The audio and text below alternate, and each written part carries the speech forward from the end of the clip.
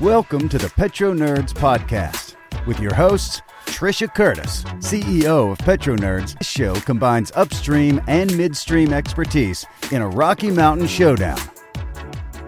Hello, everyone, and welcome back to the Petro Nerds Podcast. This is episode 59 of the Petro Nerds Podcast. I'm your host, Trisha Curtis, the CEO of Petro Nerds, and I am super pumped to introduce a podcast that I recorded with David Ramsden Wood, DRW, and this is a series of rapid-fire questions.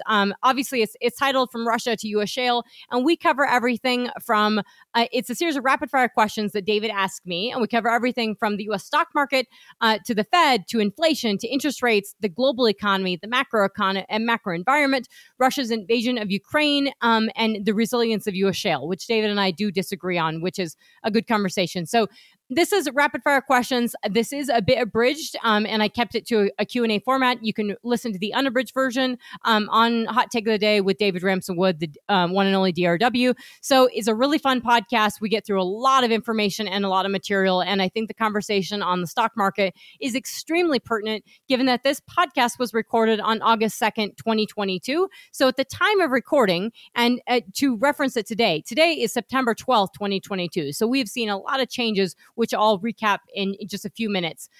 But we've seen a lot of changes, obviously, in just over a month between August 2nd and September 12th.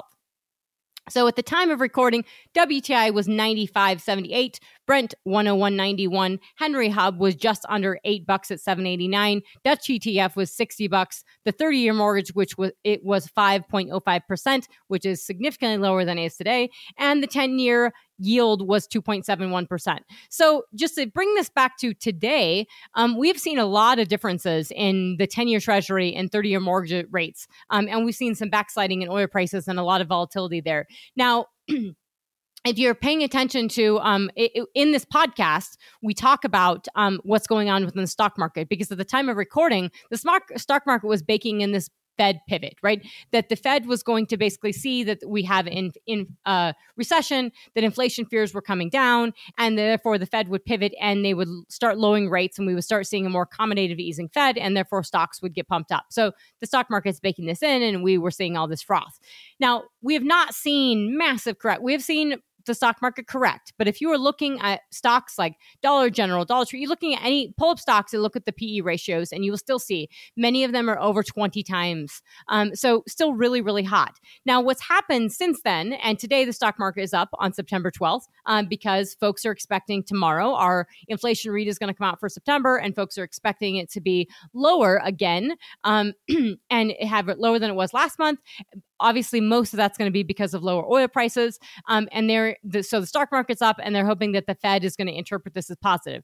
The problem is the Fed has come out since Jerome Powell spoke in Jackson Hole. He was very hawkish in talking about inflation, the 1970s, and that the Fed needed to fight inflation. We have seen multiple folks from the Fed come out since then, especially last week even, really reiterating the 70 basis point rate hike probability, and that they are really wanting to try to fight inflation off. And even if core, like the CPI data, if inflation data, the overall inflation number comes down, if we're not seeing a decline in the core data, so if you strip out food and energy, and food is a big problem of that, but if you take out food and energy, if you have housing and rent and medical services and everything, if you still have inflation going up, that's a problem. And the reason why the Fed has to keep acting is because they don't want inflation to get entrenched. They don't want expectations for inflation to get entrenched. And what happened when they kept reiterating about the 1970s, when Jerome Powell was mentioning that, was the reason they have to mention that is because the Fed would take the break, step on the brakes, and every time they did that, then inflation would rise again. So that number is going to be a really big deal tomorrow, and something to watch very, very closely with how everyone reacts to it. I still think the Fed is going to need to keep raising rates, especially from a credibility standpoint, to make sure they do keep cooling off inflation. And something that we keep hearing out of the EU is that the U.S. is privileged with lots of natural gas and lots of domestic energy supplies. So even if we have these high prices, we will not have the severity of the impact of recession that the European Union has, or that European countries have. And I think that's really important to think about, because as Europe is going through all this volatility, and as we've seen, the death of the Queen, and we have seen, a pause in what's going on within Britain to mourn the death of the Queen, and Liz Truss, the new Prime Minister, was just just became the prime minister right before the Queen passed away. And she has lifted the ban on fracking, but she hasn't been able to do a lot of the stuff that she was planning to do in the first few days in office because of the death of the Queen and because of that pausing. But what you keep hearing is that, hey, the U.S. is in a better position because they have this domestic production. And that's very important in light of the fact that we have so much ESG and investor pressure and so many folks that want to reduce domestic output in the U.S. when they really, really shouldn't be, because this is so important for energy security and so important for economic security and economic stability. And we have seen a lot of crude volatility. So literally a lot of volatility in crude oil prices. So from the time recording this podcast with David to now, prices have come down, prices have ebbed up and flowed and come down, but we're still hanging on these $80 levels and $86 levels. And the reason for that is because the forward curve is baking in, at least to some extent, future prices are baking in the odds of a recession and the demand will cool off. You've also seen continual and massive shutdowns within China. And we're talking tens of millions of people across multiple cities in COVID shutdowns within China. Lots going on in China. Definitely a space to watch. We will be getting into it in multiple podcasts, but we've seen the Saudi oil minister, last month, the OPEC increased output by 100,000 barrels a day. This month, they've decreased output by 100,000 barrels a day. That's enough to cause a little bit of volatility because you don't even know which direction the market's going. And then you have the Saudi oil minister saying they're worried about volatility and they're actually willing to cut prices because they don't think the prices are actually reflecting reality. And there are some issues with that with algorithmic trading and too much computers, doing the trading and headline trading. But there's also something to be said about where should prices really be? On the fundamental level of supply and demand, we have to start looking at this. And when I keep hearing, analysts on CNBC and Bloomberg talk about, hey, we really have a strong oil market going forward. And I think it's going to be relatively bullish. I think oil and energy prices are going to be relatively strong as the U.S. and the world is going into recession. And I do think the oil economy is probably going to be able to hire a lot of these people that will be losing jobs. That being said, however, we are going into recession globally. There is no good economic data point out in the world to say that we have, and that's why I say when people say we're going to have strong oil prices and good, strong oil demand, I disagree with that. I really disagree, not necessarily the oil price side. There's a lot going into oil prices from a geopolitical level, from what's going on with the Strategic Petroleum Reserve, what's going on with the Biden administration. I do want to throw in there that we have heard that the Strategic Petroleum Reserve, the SPR, was supposed to roll off any time. So we are draining the SPR like crazy. That is something that should be baked into forward prices, is that we are in the 1980s level of where a Strategic Petroleum Reserve, of how much crude we have for spare capacity. That's really significant. Global spare capacity is down. However, that being said, some of that doesn't matter as much if your demand slows by 500,000 barrels a day, 1 million barrels a day. So that helps on the price side, which is a push-pull sort of something that we're seeing right now. But what we're seeing from the Biden administration is a lot of vote buying. So, extending the payoff for student loans and then, absolving some student loan debt. And we're also hearing talk about potentially with SPR that gets extended toward the end of October, obviously that, or past that, and through November, which obviously would help with midterm elections. So anything, especially oil prices and gasoline prices, are really, really big. And you are hearing a lot of commentators and analysts, especially on the political side, talk about that as well. So I think crude volatility is really important to watch. And last two things I'm going to talk about is the EU is Russia's sort of statements, and they're restricting gas flows to Europe, and what Putin has been saying lately. He's going to be meeting with Xi Jinping on this back of the Shanghai Cooperation Organization meeting with Kazakhstan. Xi Jinping is going to Kazakhstan next week, and he's going to be meeting with Putin on the sidelines. If you listen to Putin's speech that he gave, it was very strict. It's very stern. Has a anti-Western sanctions talk, and he talks a lot about that pivot to Asia. So expect a very serious and renewed cooperation between China and Russia. When you hear analysts saying, "Oh, I just don't think that's a good relationship, and I think Xi was duped," that's just ridiculous. China is buying more stuff from Russia than they ever have. We're seeing gas flows are up. We're seeing gas purchasers are up. Basically, all purchases across the board are up between China and Russia. And China and Russia have announced that they're doing all of their transactions for energy now in rubles and renminbi. So they're not doing it in dollars. And that is very significant. Furthermore, we saw obviously Nord Stream, not to be confused with Nordstrom, as the White House press secretary did do when she was talking about it. Nord Stream 1, the major conduit for gas that flows from Russia into Europe, that major conduit, not the Turkey one or the Ukrainian one, which is another conduit, but the big flows from Nord Stream 1, those have come down to a halt to zero. They were only at 20% before, and Russia came out and said, hey, we're halting these because of maintenance issues. And then they came out not too far after and said, actually, we're halting this because of sanctions. And when sanctions are lifted or we do something on sanctions, then we'll increase those flows. So that's very significant. You've heard a lot of EU countries talk about, we have lots of storage, we are good with our storage, but it's not winter. It is still summertime. You don't have the demand that you need to heat these homes as you will in the winter. And I think, as I've said before, the seriousness of not having enough supply is almost way more serious. It's very serious because the prices can go up and they can bankrupt countries, they can bankrupt economies, they can bankrupt entities, everything. And we are seeing some real concerns from a liquidity side of the ability for just companies having enough liquidity to actually pay their bills. And that could be a whole thing that starts the black swan or the gray swan or whatever you want to call it, that really triggers the actual recession and potential financial crises and throws the world into recession. But that's separate is that the EU is keeps trying to talk about, these cuts, right? They're proposing these 15% cuts across the board.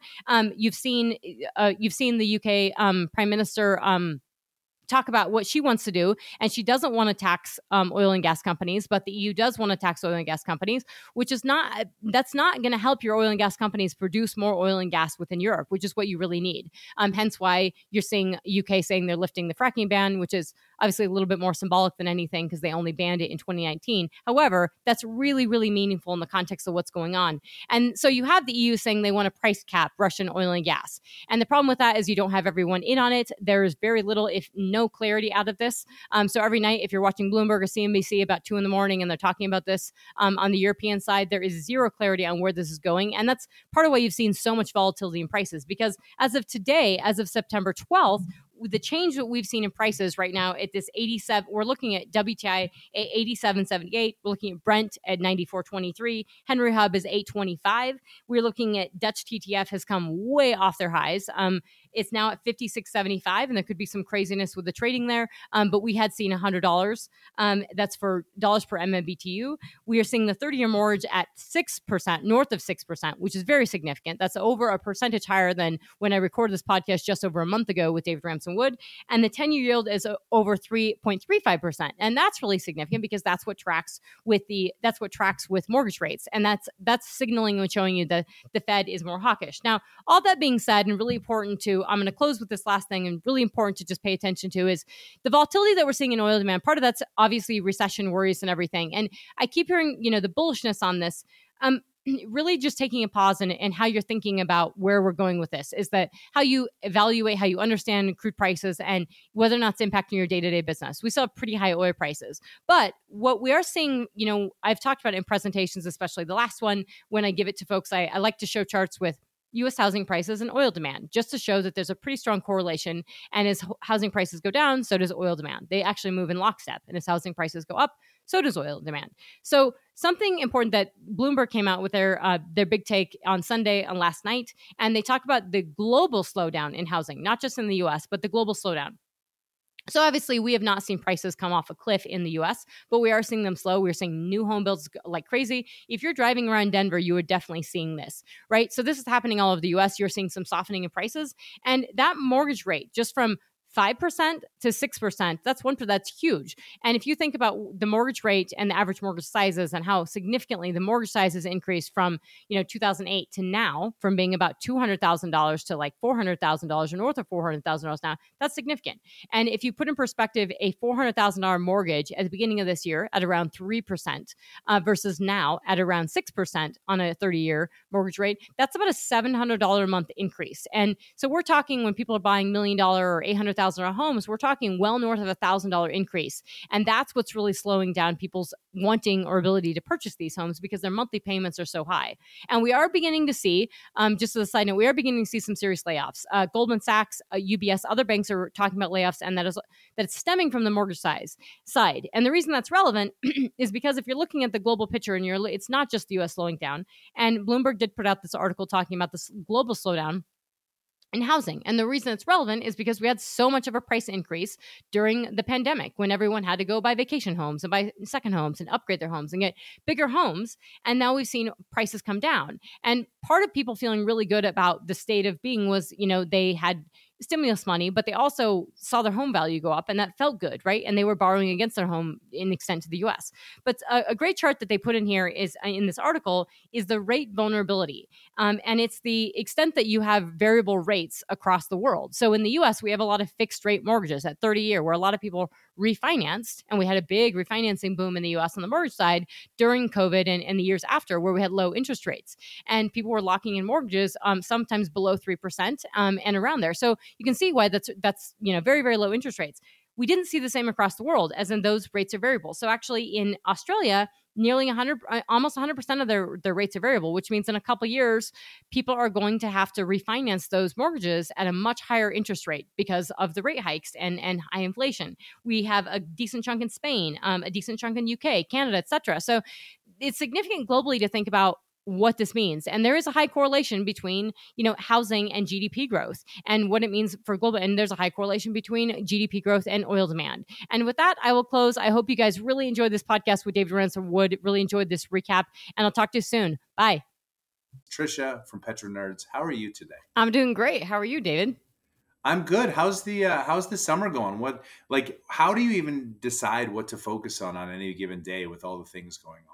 It's really difficult. And I tell my clients when I go speak, they're like, hey, can we get the presentation the night before? And I'm like, absolutely not. I'll literally be working on that presentation on the Uber, although all the way to your thing. I did this. So every presentation, and I tell them, like, the last title of my presentation is Recession and Crises, Unprecedented Geopolitical and Economic Complexities. And I open with telling everyone this is the most unique environment, as you sort of outlaid, that I've ever seen in my entire career. So really the answer is to focus on everything. And increasingly, and especially for our business, I'm not sure people are doing this, but it's focusing on things like Walmart and things like Netflix and things that we, in the oil and gas industry wouldn't necessarily focus on. They're extremely telling. So it's a really busy, I would say exciting, not necessarily a good time. I mean, obviously, Nancy Pelosi just touched down in Taiwan. So yeah, there's a lot going on in this world. This is a great time to chat about in the summer. It's been a busy summer. It's been a good summer, but holy crap. So I'm curious from your perspective, are we in a recession? If we're not in one, are we going to be in one? And does it matter? How does it matter?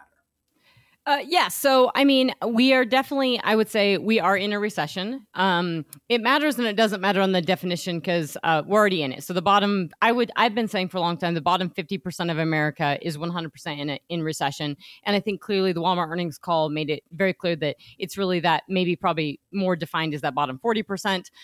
But the reality is that a lot of people in America live paycheck to paycheck and they are in a recession. We have, textbook definition of recession is 2 consecutive quarters of negative or slower negative economic growth. We had that. And what was amazing was when we had that first GDP print, the first gross domestic product print in the US. And I explained this to my, 12-year-old and 14-year-old nieces what GDP is last night of what a recession, because they're explaining to me that, they're having to cut back, they're being told they have to cut back on their TV subscriptions and everything. And I was like, okay, so we go through inflation. But anyways, this 2 consecutive quarters of negative economic growth, that's what or slower economic growth, that's a textbook definition.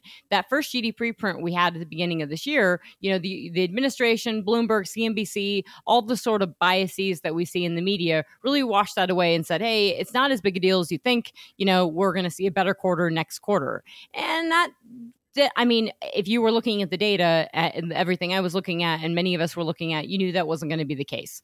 Because something that most people have missed, the Fed has missed, is that inflation is what's pulling down the economy. So those high costs are pulling down the economy. And the reason it matters or doesn't matter is that you can get on TV and Biden and Janet Yellen, that's an absolute disgrace. She was the former chair of the Federal Reserve. So for her to say the U.S. is not in recession is really, really sad to the people who are fighting to pay their bills. And, I was trying to buy bacon. I was looking on my grocery cart last night on Amazon.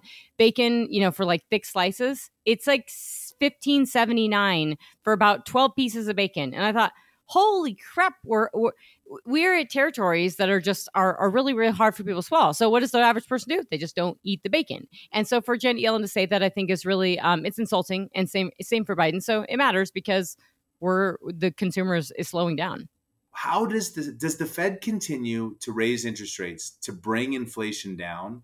And does inflation, do we go back to the old prices? Do we see deflation? Do we see stagflation?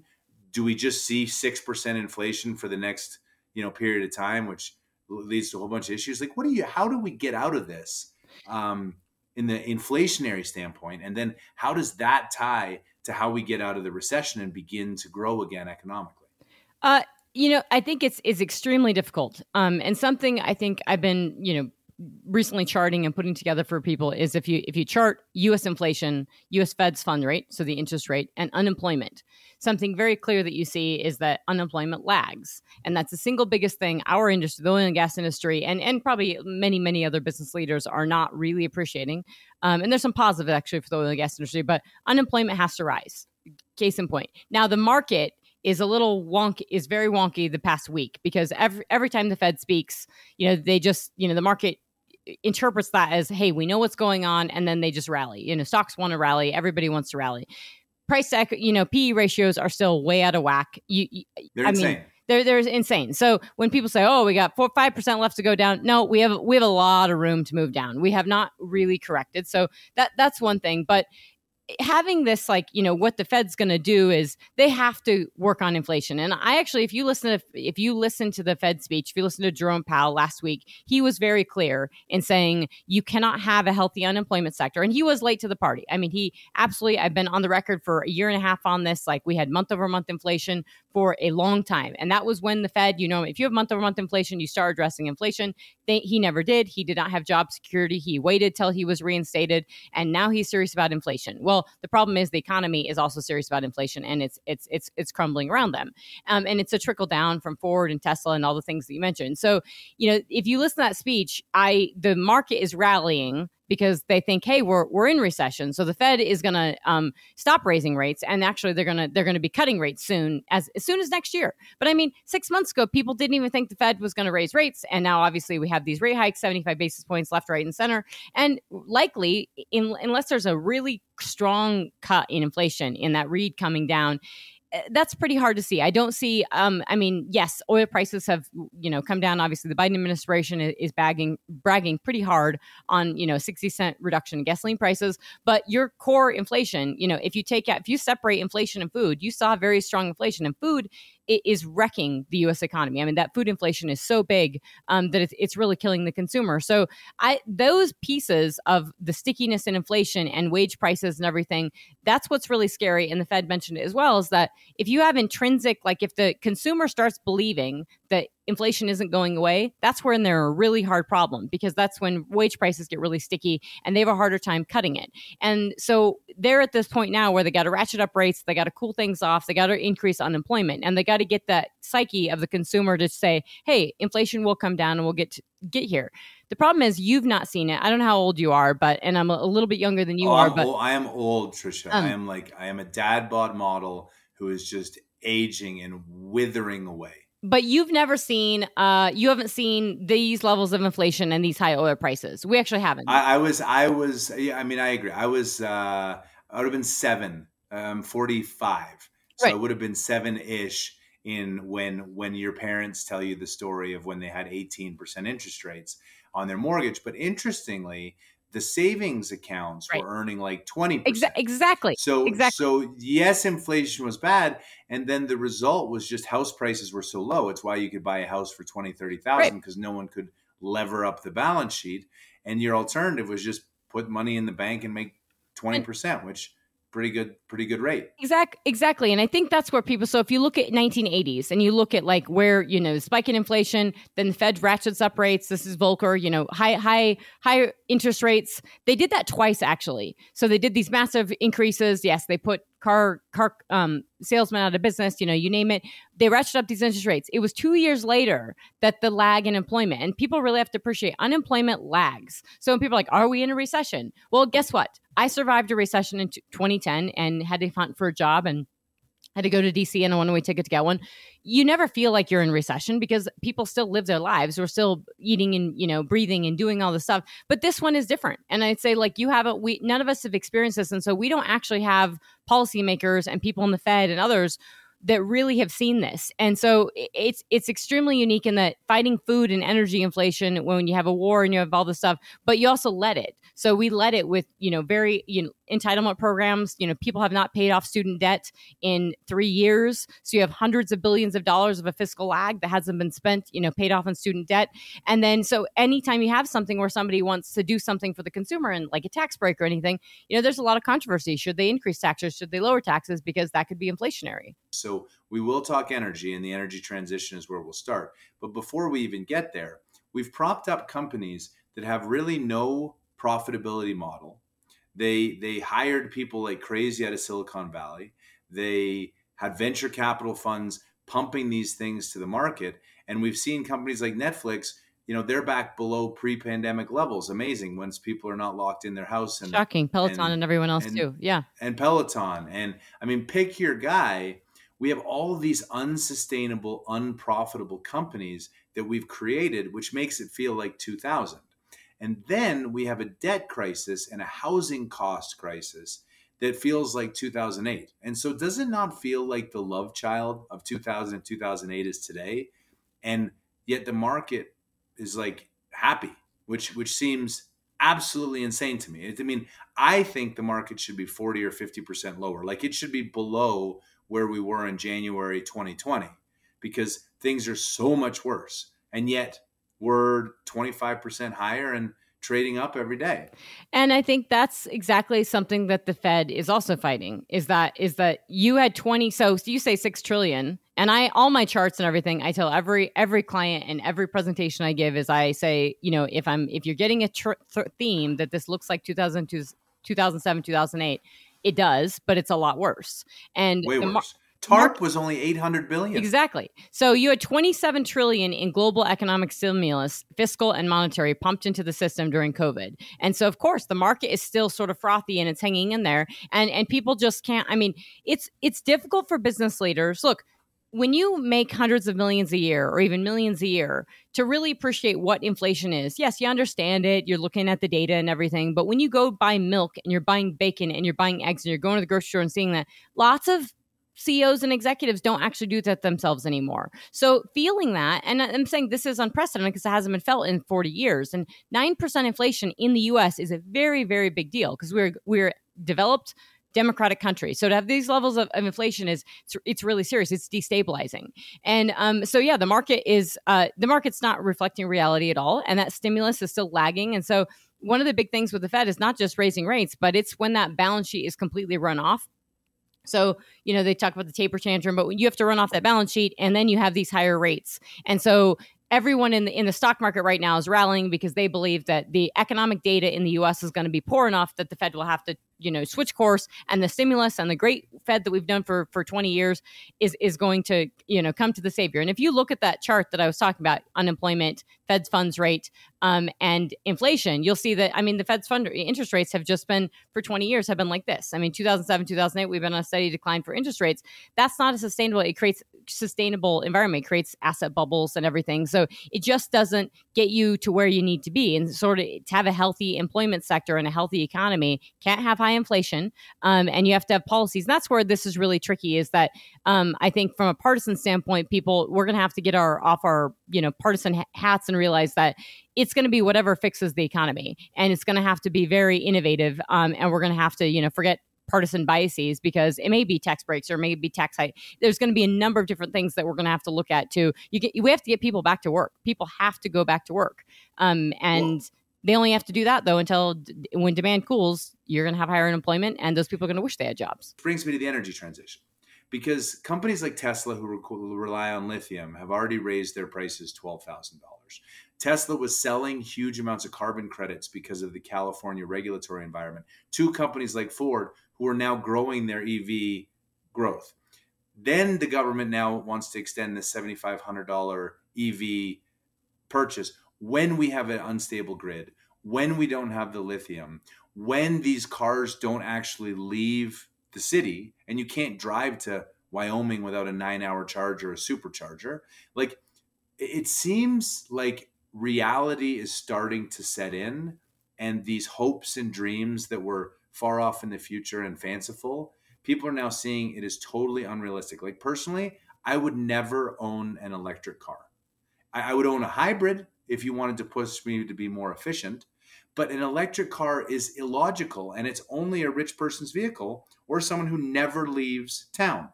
What say you about that and how that's going to tie in the next year with what happens with Tesla? Well, I would bet everything I own and I'd mortgage it and probably go take it on margin twice to bet against the energy transition, because it's breaking down as we see it. And I know that's a bold statement and people get uncomfortable hearing it, and it's not that I'm anti, on this stuff, although I'd be more pro if it was made in America, which it's not. So there's a huge problem there, and it's a multifaceted question. I drive an F-150. I can drive I basically drive it from Denver to Craig, Colorado, where my folks live, and it's 200 miles.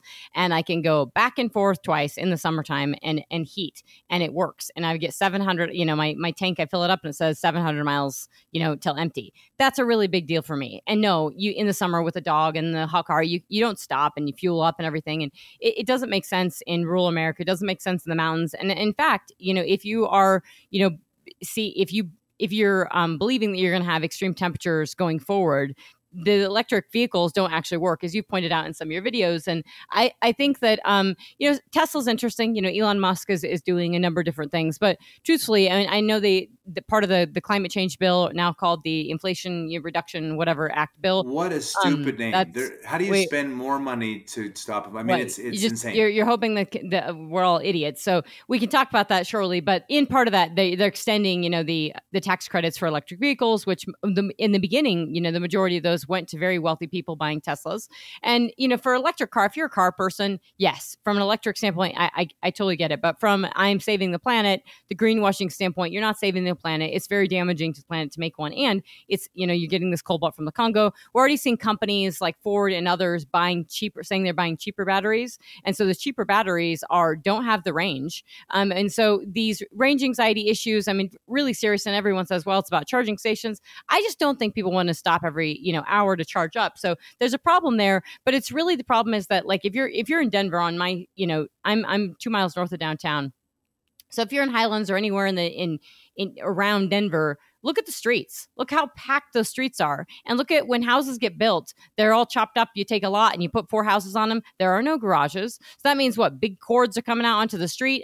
Safety concerns with that are big. Now, in the future, could you have roads and all kinds of things and perfect little communities where, just parking or driving and charging? Maybe, I don't know. But the point is, right now, the cost to make this stuff, as you point out, is lithium. When people say oil prices are going up and interest rates are going up, look, you can't have, I think your description of how you'd like the U.S. economy, there's some issues with that with 6% interest, but yes, you have to raise interest rates. That's a reality check. Just because inflation's out of control, that's one of the few tools you have, has to be done.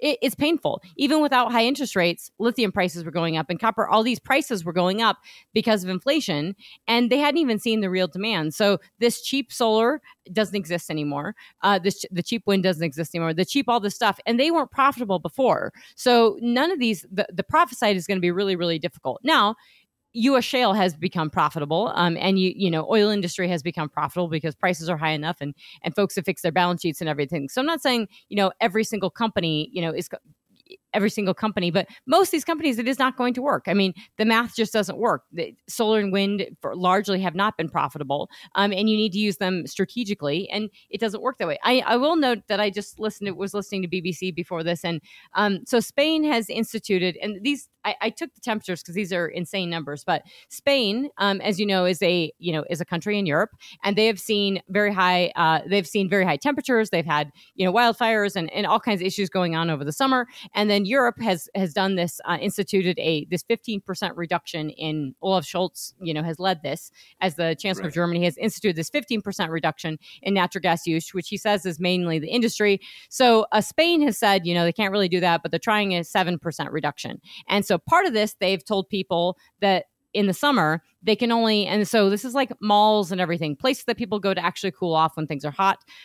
So they told them that they can only heat, or they can only cool their aircon, as they call them, their air conditioning. They can only cool to 27 degrees Celsius. And so they're interviewing people and you hear them like, yeah, it's pretty warm to like air conditioning. So just to clarify, 27 degrees Celsius is 80.6 degrees Fahrenheit. So It is not turning on your air conditioner, folks. It's like basically, leaving your air conditioner off. And then for the winter, and this is where it gets really scary. So one, I think that 80 degrees can probably have obviously have health issues for folks who need to be cooler in the summer, especially elderly people. But in the winter, and this is what's scary to me, and we already had this, European Central Bank had already said well before this energy crisis that people were not adequately heating and cooling their homes because they were allowing higher inflation so they could look through the energy transition. They were allowing that because that's what they wanted to do. And people were not adequately heating and cooling homes over a year ago. And now they're saying in Spain that you can't heat your home above 19 degrees Celsius, which is 66.2 degrees. And I think that's really scary and damning for people. That's pretty chilly. I mean, I'm a skinny woman. I can tell you that at 66 degrees, I'm cold. I have my fireplace on all the time in the winter and I'm hanging by it. So yes, a lot of people are going to be really chilly. And you're telling these people they're going to bundle up. I mean, these are going to have really serious geopolitical ramifications. And, I've spoke about it in some previous podcasts where I did some mashups and stuff. And I think the geopolitical dynamics of just power dynamics of something as simple as where you produce energy and who controls it.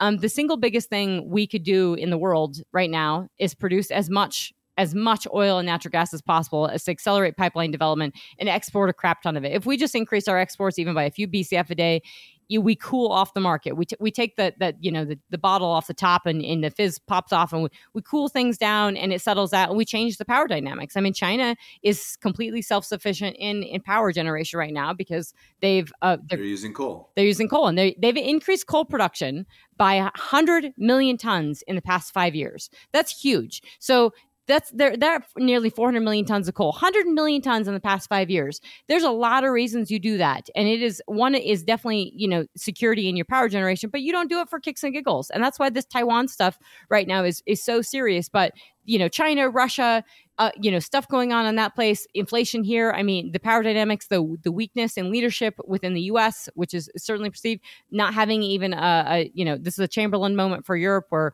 you don't have Boris Johnson is not he's acting prime minister, but you don't have prime minister. Mario Draghi's out in Italy. I mean, you can list these things off. The list is endless of the problems that we're sort of seeing globally.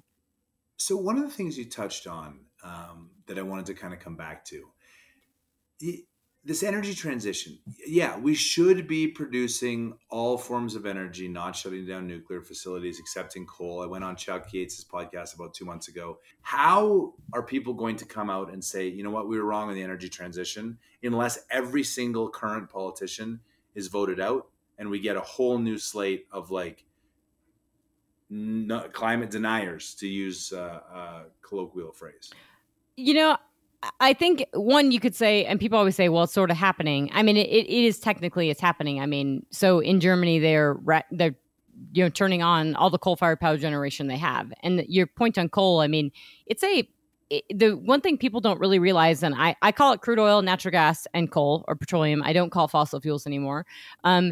Coal is really stable. And the thing that, all these people that really want to change the world with climate change, it's not going to happen. And I hate to burst your bubble, but it's this geopolitical dynamics, the global dynamics. I mean, when I was doubling down on my business in 2020 and, lost one of my jobs downtown with an oil company and doubling down on PetroNerds, people were like, what are you doing? And because everybody was leaving and going to energy transition stuff. And I was like, well, look, there's going to be about 12 of us that understand hydrocarbons and geopolitics. And I am sure it's all going to be one of them. And it's true. There's just so few people that really understand what's going on. And coal the reason it's so relevant is because you can scoop it up, you can put it in a truck, you can you can just set it next to a power plant, and you don't have to transport it. We don't have these issues with compression. You can put it on a boat.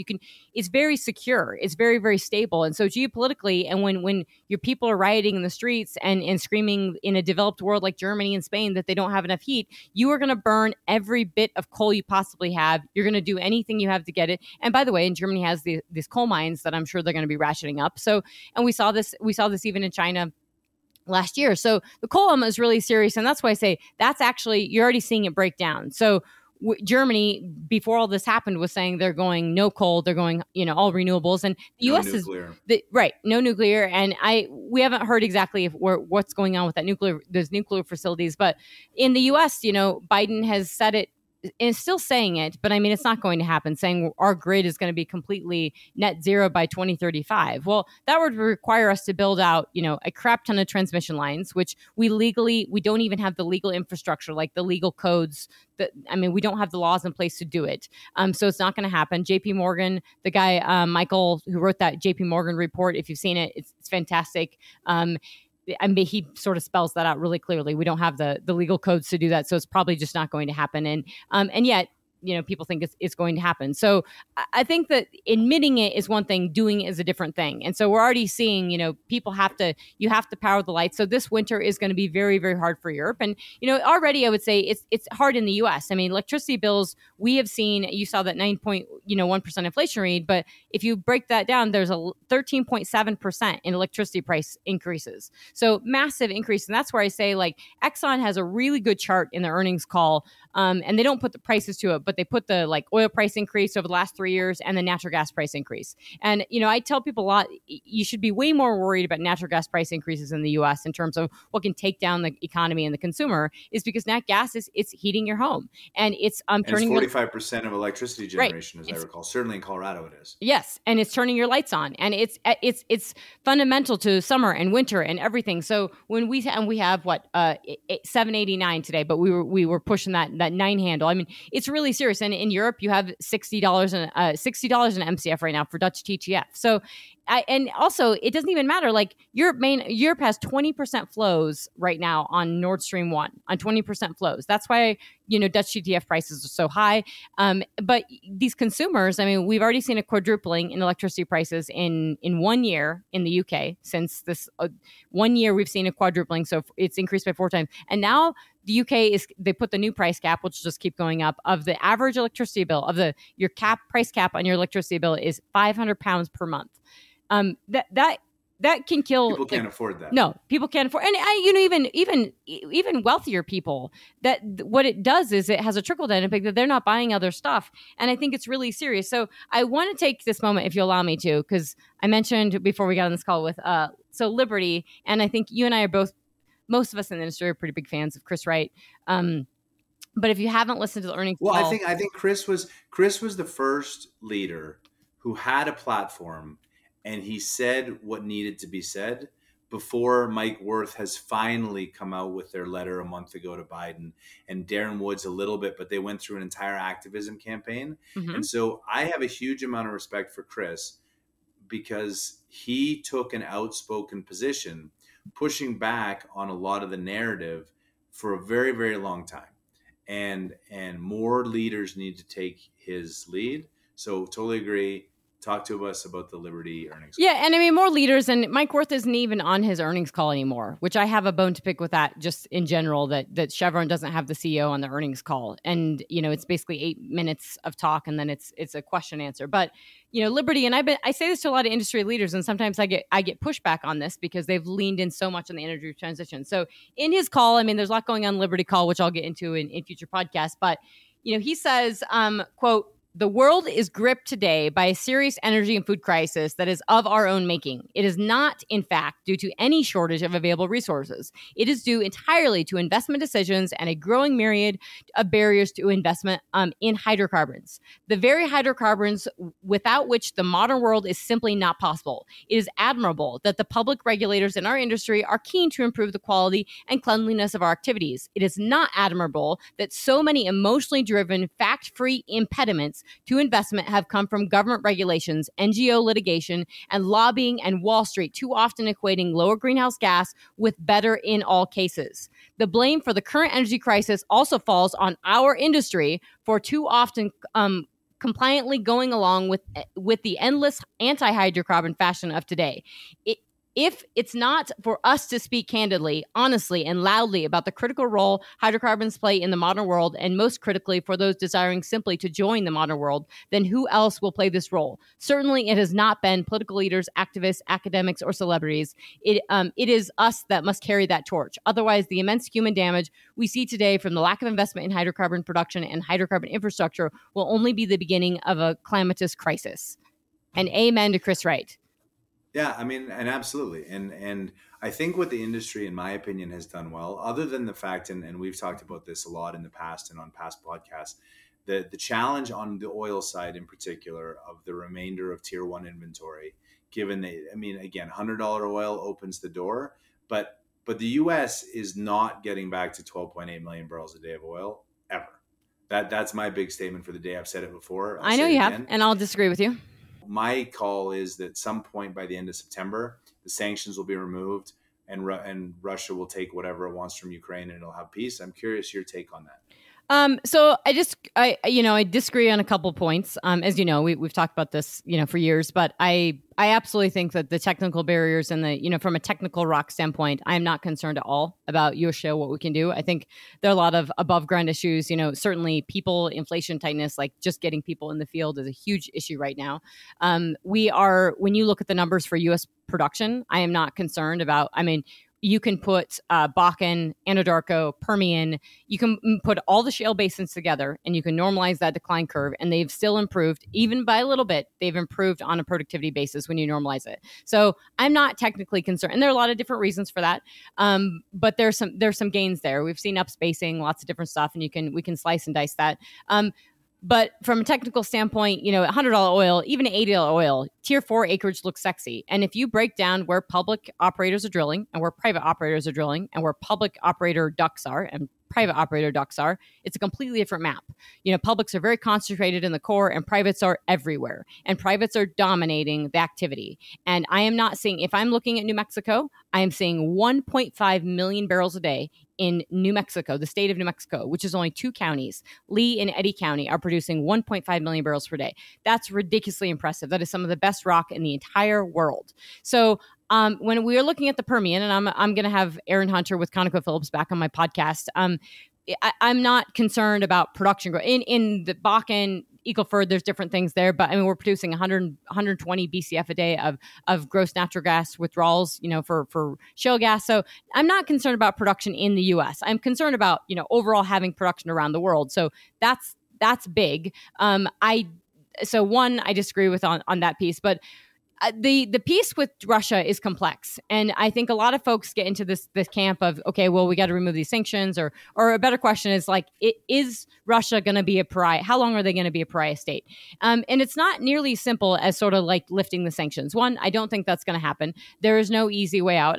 Maybe if they ousted Putin and, they sort of begged for forgiveness, that might happen. Russia is not a good Putin is not a good guy. Russia, I think the people of Russia are very different from the leadership. Same probably in China as well. Same in Iran, all these places. However, that being said, is that this is not going to go away anytime soon, right? Basically, the war in Ukraine is entrenched, and that's why this is going to go on for a very long period of time. And nobody looks at, when these statements are made, we don't see like China is funding this war. The day of the invasion, they came out and said we're buying more grain from China. China's buying more grain from Russia. If you look at their trade over the past even just year, it's accelerated massively between Russia and China. So you have the least amount of border troops that Russia's ever had on the border of China. Prior to the war in Ukraine, they moved all those over to Ukraine. So the deal with Russia and China is way more significant than people realize. And it's sort of, you look at it I think, and I don't mean to, be alarmist and sort of World War II analogies, but you've never had a better World War II, analogy than now. You've never seen every card line up to where say, okay, so Russia's doing this in Ukraine. You've got Europe at their knees. They are dealing with food and energy crisis. They can't pay their bills. They are losing leaders left, right, and center. And, we're this China element, which is being drummed up right now because Nancy Pelosi just touched down on Taiwan, and China's saying, talking saber rattling with Taiwan. It's not even saber rattling. This is really serious. And so when we talk about 2008, we talk about financial crises, you don't even have to have a takeover of Taiwan. You just have to have issues within the Taiwan Straits to impact semiconductors, because over 70% of the global semiconductors are coming out of Taiwan alone. That's really, really serious. It means that if my computer breaks down to run my business and I can't get a new computer, I'm in trouble. And those are largely coming from there. So I think that to answer your question on Russia, no, the sanctions are not going to get lifted. That is not the only answer. And the answer really should be Europe. You're going to have to start producing shale gas. You're going to have to start, you need to mine all your coal in Germany, and you do have natural gas assets, and you're going to have to develop them. And there could be a force and point in the next several years where that actually happens. They'll be delayed. It'll be lagged. It'll be painful. But you have Russia using this as a weapon. You have the West saying, I never won a war, so I'm not going to put troops in. And so they just sanction the crap out of everything. And they think that's what's going to stop it. They don't realize, so the Russian economy, and I'm not saying it's good. It's very bad there. It's messy and everything, but it's been resilient. It was pretty resilient from 2014 to 2021 because your fiscal break-even price for oil is really low. It's in the 40s. Probably, I'm guessing it's probably low 40s. So that's really significant when you're getting a $35 discount and India is now taking over 1 million barrels a day. And if you look at China's imports, China takes 2 million barrels a day from Russia now. They get 2 million barrels a day from Saudi. They get 1.5 million barrels a day from Iran. They import about 10 million barrels a day. Over half their volumes are secured with authoritarian, autocratic countries that are very, very close to them where they've secured these supplies. So not the same for natural gas. That's why they have the coal. But it's really serious and complicated. And there's no way you can look at the Russia issue without looking at the China issue. And this is where the energy transition thing matters a lot to me,